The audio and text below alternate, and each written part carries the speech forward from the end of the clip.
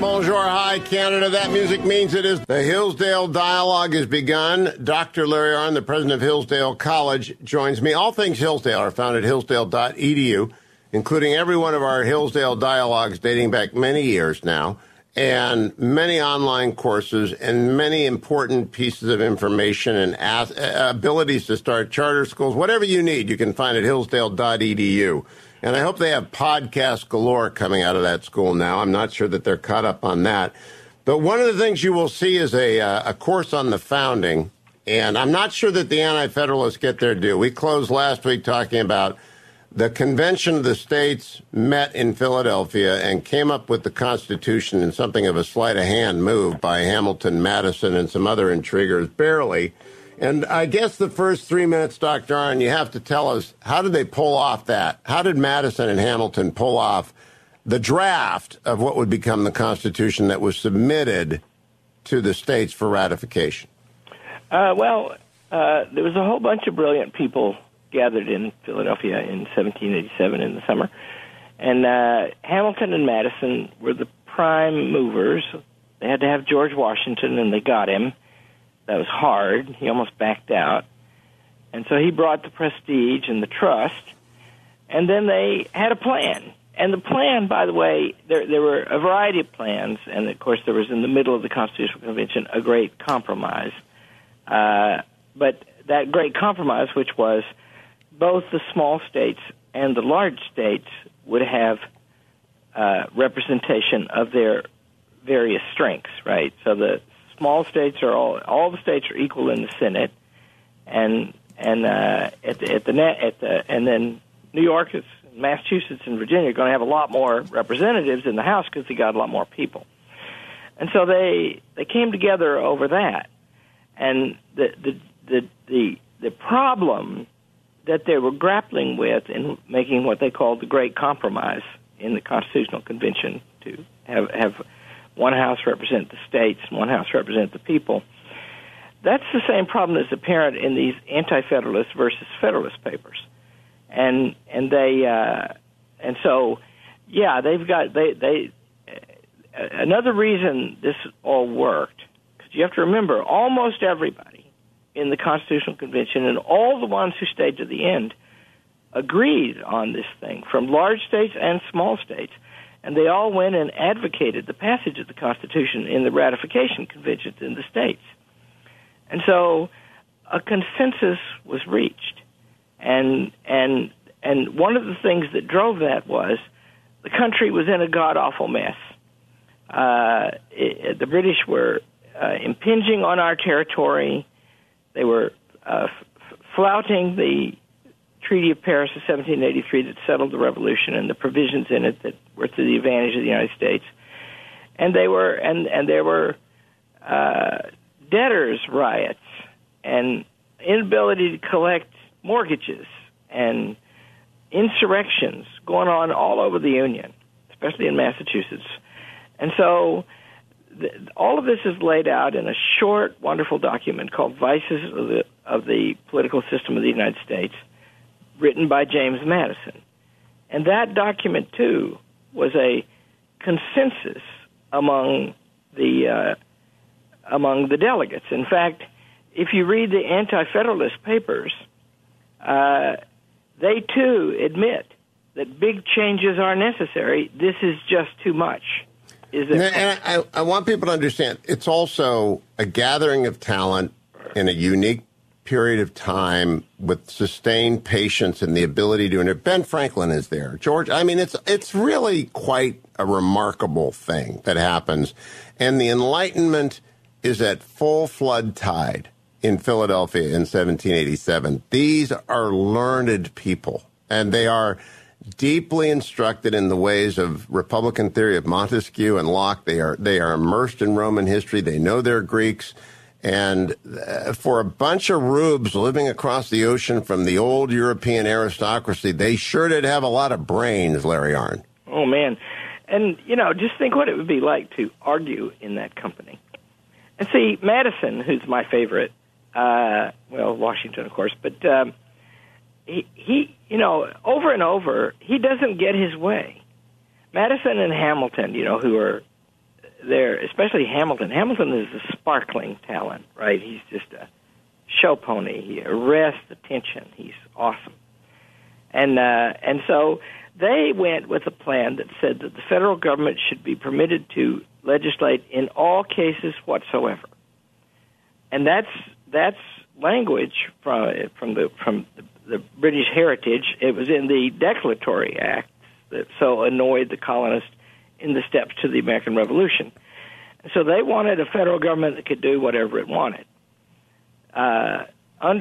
Sort of like having, you mentioned it last week, a common law power. The common law in British history is a great treasure, and it's mostly judge-made rulings over centuries. But what it says is there's a general right in the government, authority in the government to legislate for the health, safety, and general welfare of the people. And that means anything that fits in that, they can do.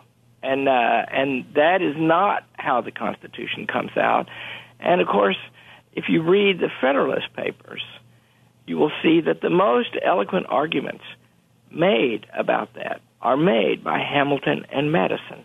Well, I think when I wrote you to set this up, I said, I think Federalist 10 may be the greatest essay ever written upon rereading it. I probably first realized that in 1974 when Alan Keyes was my tutor for the freshman government class, leading us through these things and explaining why it was so brilliant. But your reader begins with Brutus. And I think that's fair, and I think he's sincere.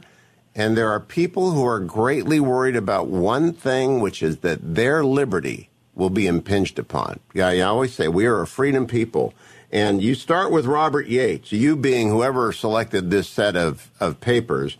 And last week you said, you would show why my argument is pitiful. I think Mr. Yates is talking about 2021 and that State of the Union 2 weeks ago or address to Congress, because he is predicting everything that has come to be, which is that which can be obtained by people in power will be sought by people in power. Yeah, and that's true. And here's why that's a pitiful argument. He also explains why that's going to happen, and that's not why it happened. And also, it took 200 years for it to happen, which means 200 years of successful constitutional history unmatched in human history. And so, to understand why the government is centralized, it's not because, as he said, what happened was an ideology has grown up. It dominates the government today and the intellectual classes. We have a ruling class in America today, and they're all driven by the idea that expertise is the title to rule, not equal individuals. But you know what Yates found, Larry Arnn, that he diagnosed? It was sort of like a surgeon way early in an illness. He saw it. It's the necessary and proper clause.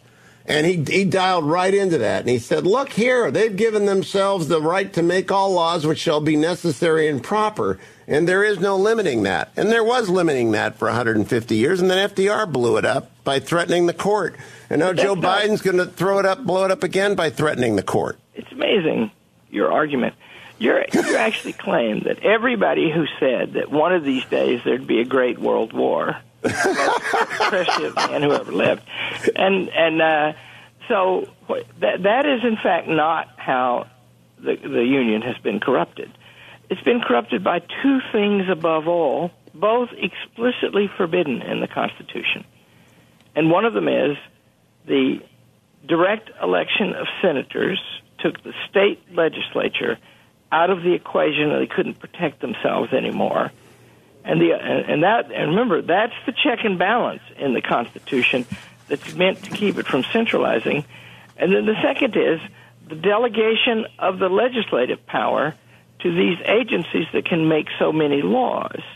And until first the one and then the other thing happened, there was not a tendency to centralization. Well, I'm going to stand with Mr. Yates, though. He predicts this. He says, and if they may do it, these central powers, it is pretty certain they will. For it will be found that the power retained by individual states, small as it is, will be a cog upon the wheels of the government of the United States. So what you just said is what he predicted. Now, he was early. I admit that. He predict the causes of it, right? He's wrong about that. And then he also did not, he in fact definitely does not predict the massive success of the American Constitution for 200 years. Luckily, we have to take a break because I'm being routed here. Don't go anywhere, America. Dr. Larry Arnn will... I'll get mercy during the break. Don't go anywhere. It's the Hugh Hewitt Show.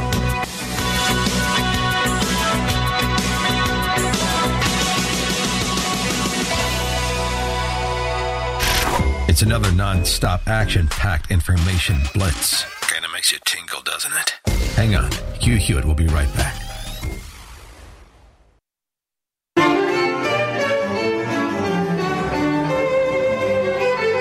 Welcome back, America. It's Hugh Hewitt with Dr. Larry Arnn. And I'm arguing uphill here because Larry spends basically his waking hours talking about the Federalist paper. Last week I interviewed Comfortably Smug, and Josh Holmes, who are the fastest rising podcasters. And they believe in making conservatism fun. And I have to play for you what they said about the Federalist Papers. Cut number 17 from 2 weeks ago when Comfortably Smug and Josh Holmes were my guests. Do we not? We don't have cut number 17. Well, they made fun of the Federalist Papers, Larry. First of all, here we go. It's like beyond humbling to even be mentioned in the same sentence with yourself or Rush Limbaugh. We're clearly not there, but we do like to have fun. And I think the guiding principle of our podcast at the beginning was we're not going to scream at you and we're not going to read you the Federalist Papers, right? We're going to have a good time. We're going to contextualize this and what's happening based on what's happening in your life and how politics affects you. And then, we can play some games and sing some songs while we're at it. We're a variety program. Wait a minute. Did you just slander the Federalist Papers? Well, Smug had, for our April Fool's episode, he actually did read the Federalist Papers. Oh, you're killing me. Larry Arnn he's dying. Larry just had a stroke. He's listening. He's had a stroke. We're talking about the Federalist Papers tomorrow. Smug, tell me it's not true. So you get the sense. They are saying that the Federalist Papers is not compatible with entertainment or enjoyment, and I think they're wrong. Well, first of all, your clip contains the central contradiction inside the clip. They say that they're going to contextualize things to going on today, and they say they're not going to read the Federalist Papers. That's a logical contradiction. I will point that out to them because you're right. I wish you'd been with me when they assaulted us that way. Now, I want to go back and defend Yates one more time. He said, he's quoting Montesquieu, "It is natural to a republic to have only a small territory, otherwise it cannot long subsist. In a large republic, there are men of large fortunes and consequently of less moderation. There are trusts too great to be placed in any single subject." Those are the robber barons, and now it's Silicon Valley. Now it's the ballot boxes being placed out by the billionaires. Now it's the Coca-Cola company telling us that Georgia is a Jim Crow 2.0. He was right to worry about concentrations of wealth.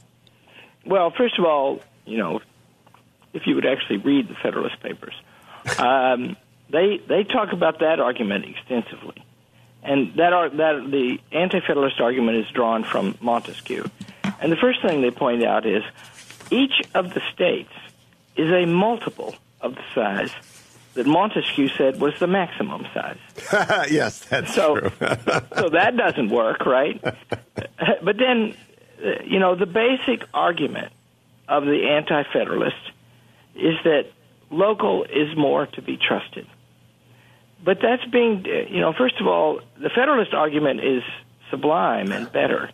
Its argument is every human delegation of power must be checked at every level because people will go wrong.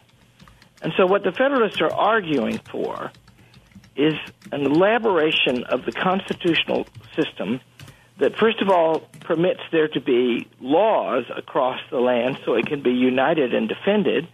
And then, second of all, inside that new structure, there would be additional checks and balances that would control the use of power.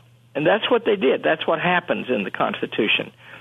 And, you know, you love Federalist 10, and that's good, but it's only the first step in an argument that unfolds throughout, and especially in 39 and 49 and 51. That's next week, yeah. And then 49, and are we going to do that next week? We're going to do 1 and 10 in the next two segments, and then we're going to do those three next week. Okay. Because that's yeah. But just, you know, if you just position the argument, right?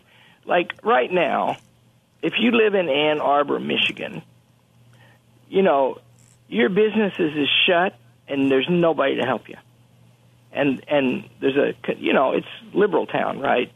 And that means that the governor can do whatever she wants and destroy people's lives. And then most of the people, however, who, you know, do such things as work for the University of Michigan, they're going to put up signs saying, "Thank you, Governor Whitmer," right? That means local government is not any help in that place. That's true. Well, we'll be right back, America. Don't go anywhere. We're coming to the Federalists next on the Hugh Hewitt Show.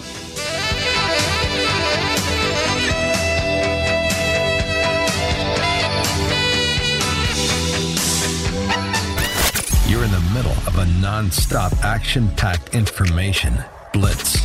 The Hugh Hewitt Show is coming right back.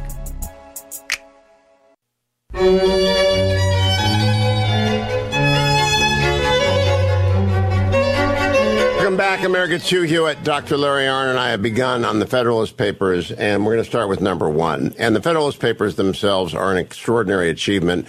Now the American people are coming to know them through the musical Hamilton, in which Hamilton is portrayed after his heroism, after the convention, as frenetically at work at them, just working, writing.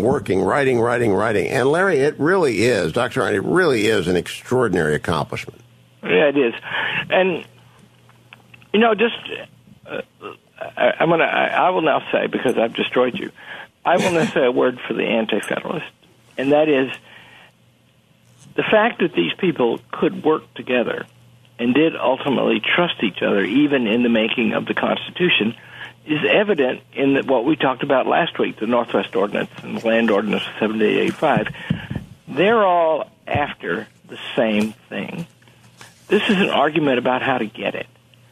And so just remember, and the Federalists are made better by the Anti-Federalists, because those are pretty serious people, although, and here's another thing, all of the major Anti-Federalists and the Federalists wrote under pseudonyms, and they all picked Romans who resisted Caesarism.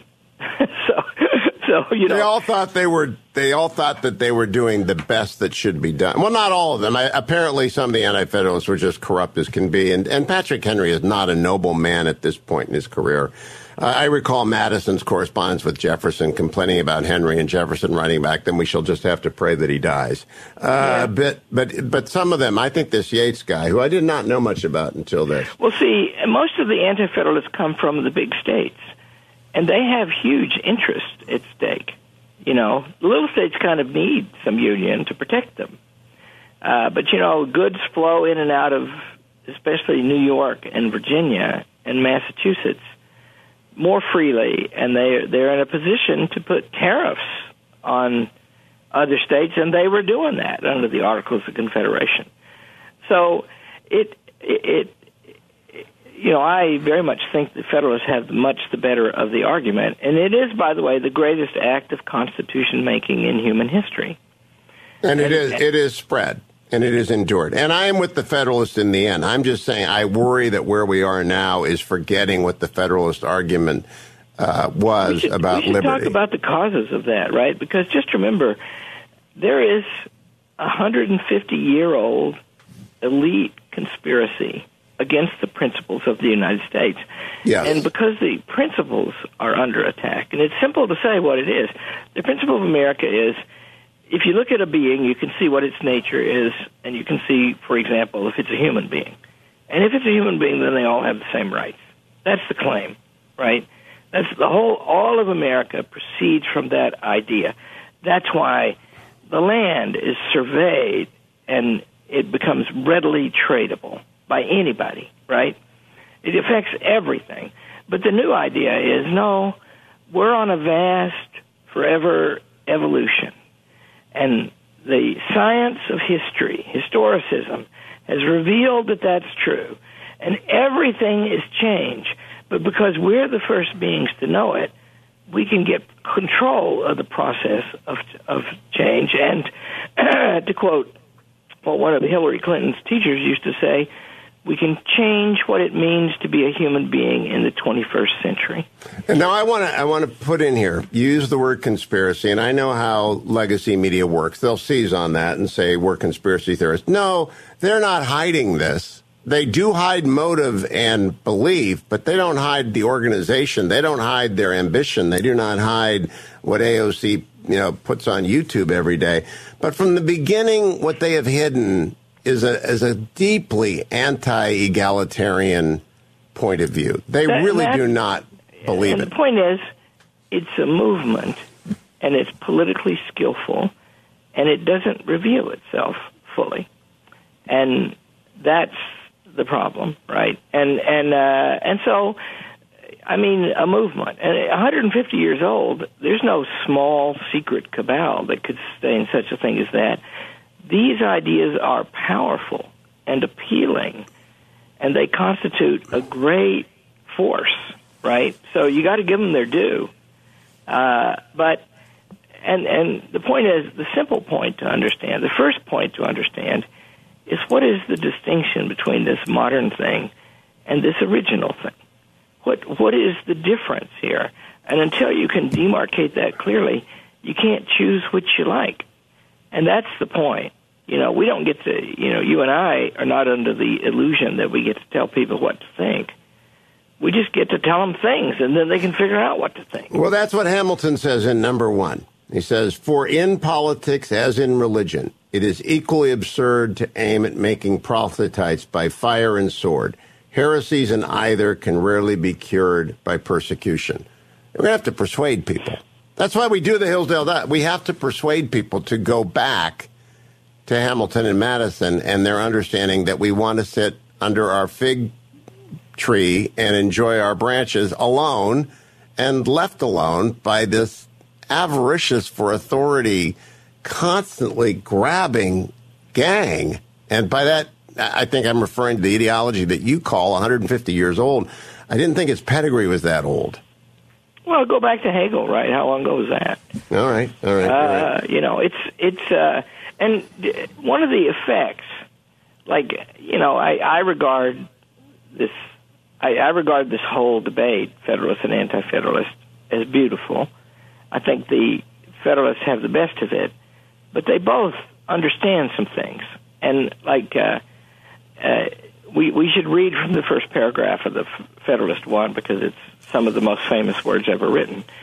And I'll read it if you want me to. Please. It has been frequently remarked that it seems to have been reserved to the people of this country, by their conduct and example, to decide the important question whether societies of men are capable or not of good government from reflection and choice, or whether they are forever destined to depend for their political constitutions on accident and force. In other words, Hamilton, out here in the wilderness, in this little country, big territory, he says this is a test whether people can choose their course and govern themselves according to freedom. And this is a test for all time, he says. There was a great teacher named Paul Eidelberg, taught in Claremont for a while, and he's a very colorful teacher. And he would say, he'd read from the Anti-Federalists, and he'd say, see, these guys are small potatoes. And then he'd read that from Hamilton and say, that's just a different kind of thing, And that's true, right? In other words, Hamilton and the Federalists and George Washington have a grand vision, right? That not only is this thing going to be good, it's going to be great. And and then to see this claim that a good thing can be great, that's beautiful. Or a great thing can be good, which is harder, right? And so that's the appeal of these guys. But they're also practical politicians. What I like about number one, Hamilton says, among the most formidable of the obstacles which the new Constitution will have to encounter may readily be distinguished by the obvious interest of a certain class of men in every state to resist all changes which may hazard a diminution of power, emolument, and consequence of the offices they hold. In other words, the gloves are off. They're gonna fight. They're going to fight for the Constitution as need be, right? I am impressed with his candor and the fact that they're going to win. Just like they won in Philadelphia, they had to carry that. They didn't carry George Mason, but they carried most everybody else. They had to win. They understand you've got to win these arguments. It's not enough to have a good intention. Yeah, but don't underestimate the extent to which they came together, right? Because the big thing, not the big thing, but one of the big things that Hamilton and Madison wanted, they didn't get it, right? And much to the credit of the Union and much to the credit of the Constitution, because one of the reasons it lasted, because go back to our talk about the Northwest Ordinance and the Land Ordinance, those are massive acts in the distribution of power out, right? And that's one reason why America has worked.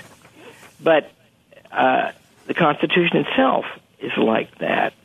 You can't pass a law under the original Constitution, not a single one, unless a body controlled by the state legislatures, not the states, the state legislatures say so.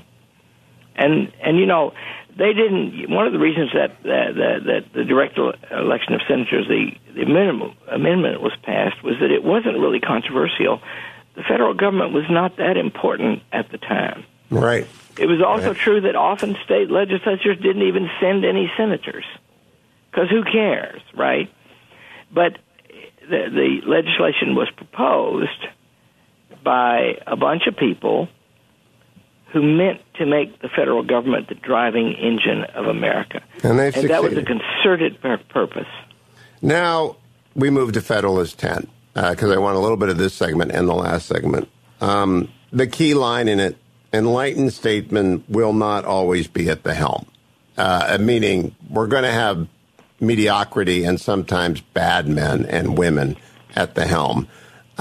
What does Madison propose to do about it? I just want you to take the floor as you might.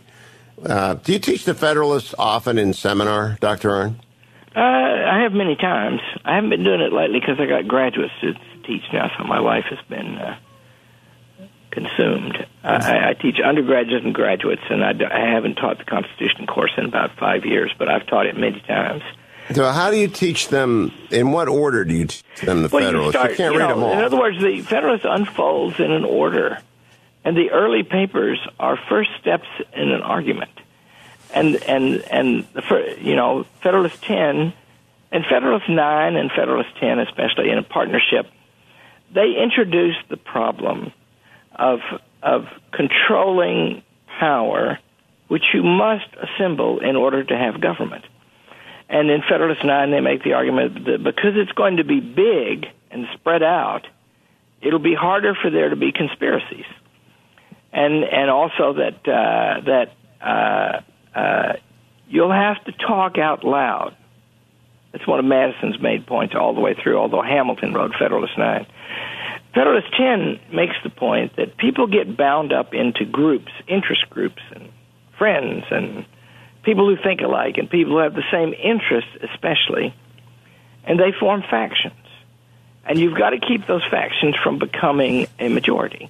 Hold that thought. We'll be right back to finish off today's Hillsdale Dialogue on Federalist 10. This is the Hugh Hewitt Show.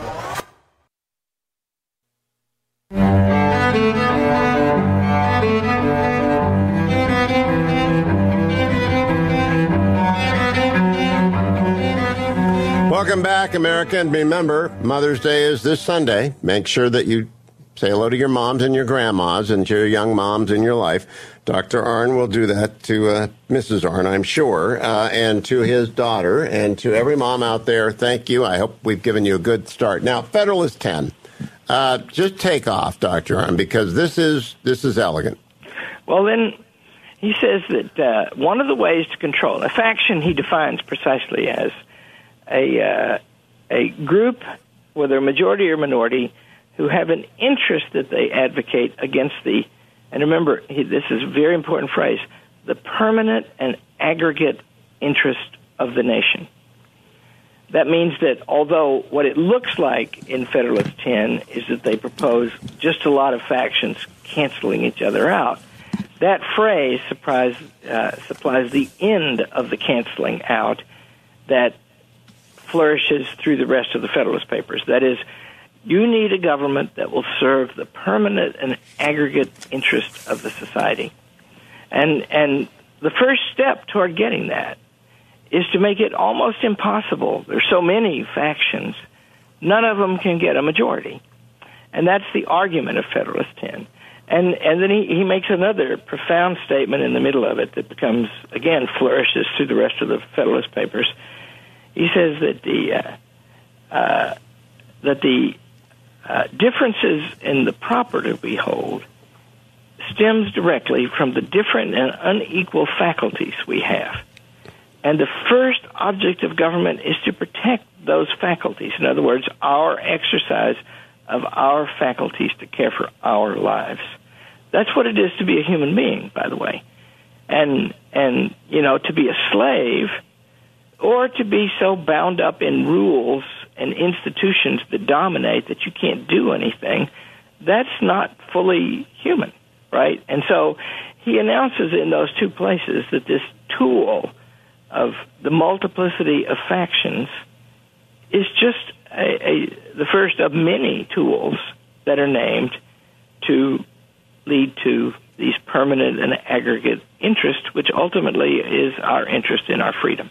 And they don't have to name what those permanent interests are, but he does know what their opposition is, and he states it: a rage for paper money, for an abolition of debts, for an equal division of property, or for any other improper or wicked project will be less apt to pervade the whole body of the Union than a particular member of it. What's interesting to me about that, Dr. Arnn, is he brands that wicked. He doesn't explain why. It is self-evident, as was the Declaration of Independence. It is wicked to want an equal division of property or the abolition of debt or paper money. And the thing is, an equal division of property, by his statement, different and unequal faculties of acquiring property, that's unnatural. You can only do that by force. Yep. Right? Because if you leave things to go, right now, by the way, we live in this massive movement for egalitarianism. We're going to equal everything. It's no accident or surprise that results in gazillionaires who are dominating, for example, our discourse and controlling it, right? And so instead, the function of the law is to give everybody a chance. It's the reason why, if you want to get rid of predatory corporations, subject them to competition. Open it up, right? And that's what trust busting was about, which has its good features. Yes, it does. Features too. And so, in other words, he in Federalist 1 and 9 and 10 are probably the most important of the early Federalist Papers. In those, the rhetorical argument is we're going to expand and complicate things, and there'll be some safety in that, whereas the anti-federalist argument is confine things to a small space, and then we can watch them all the time. And if that were the only argument of the Federalists, I think they'd probably have the best of the argument, but it's also true to be more narrowly drawn than what they later articulate. Well, next week, we're going to do 39 and 51. I'm going to throw in 78, though it's not in the reader because it's the judicial power, and Hamilton is wrong that it's the least dangerous branch. I mean, just very wrong. And then we're going to do the letters of Fabius, before we move on to that leveler, Thomas Paine.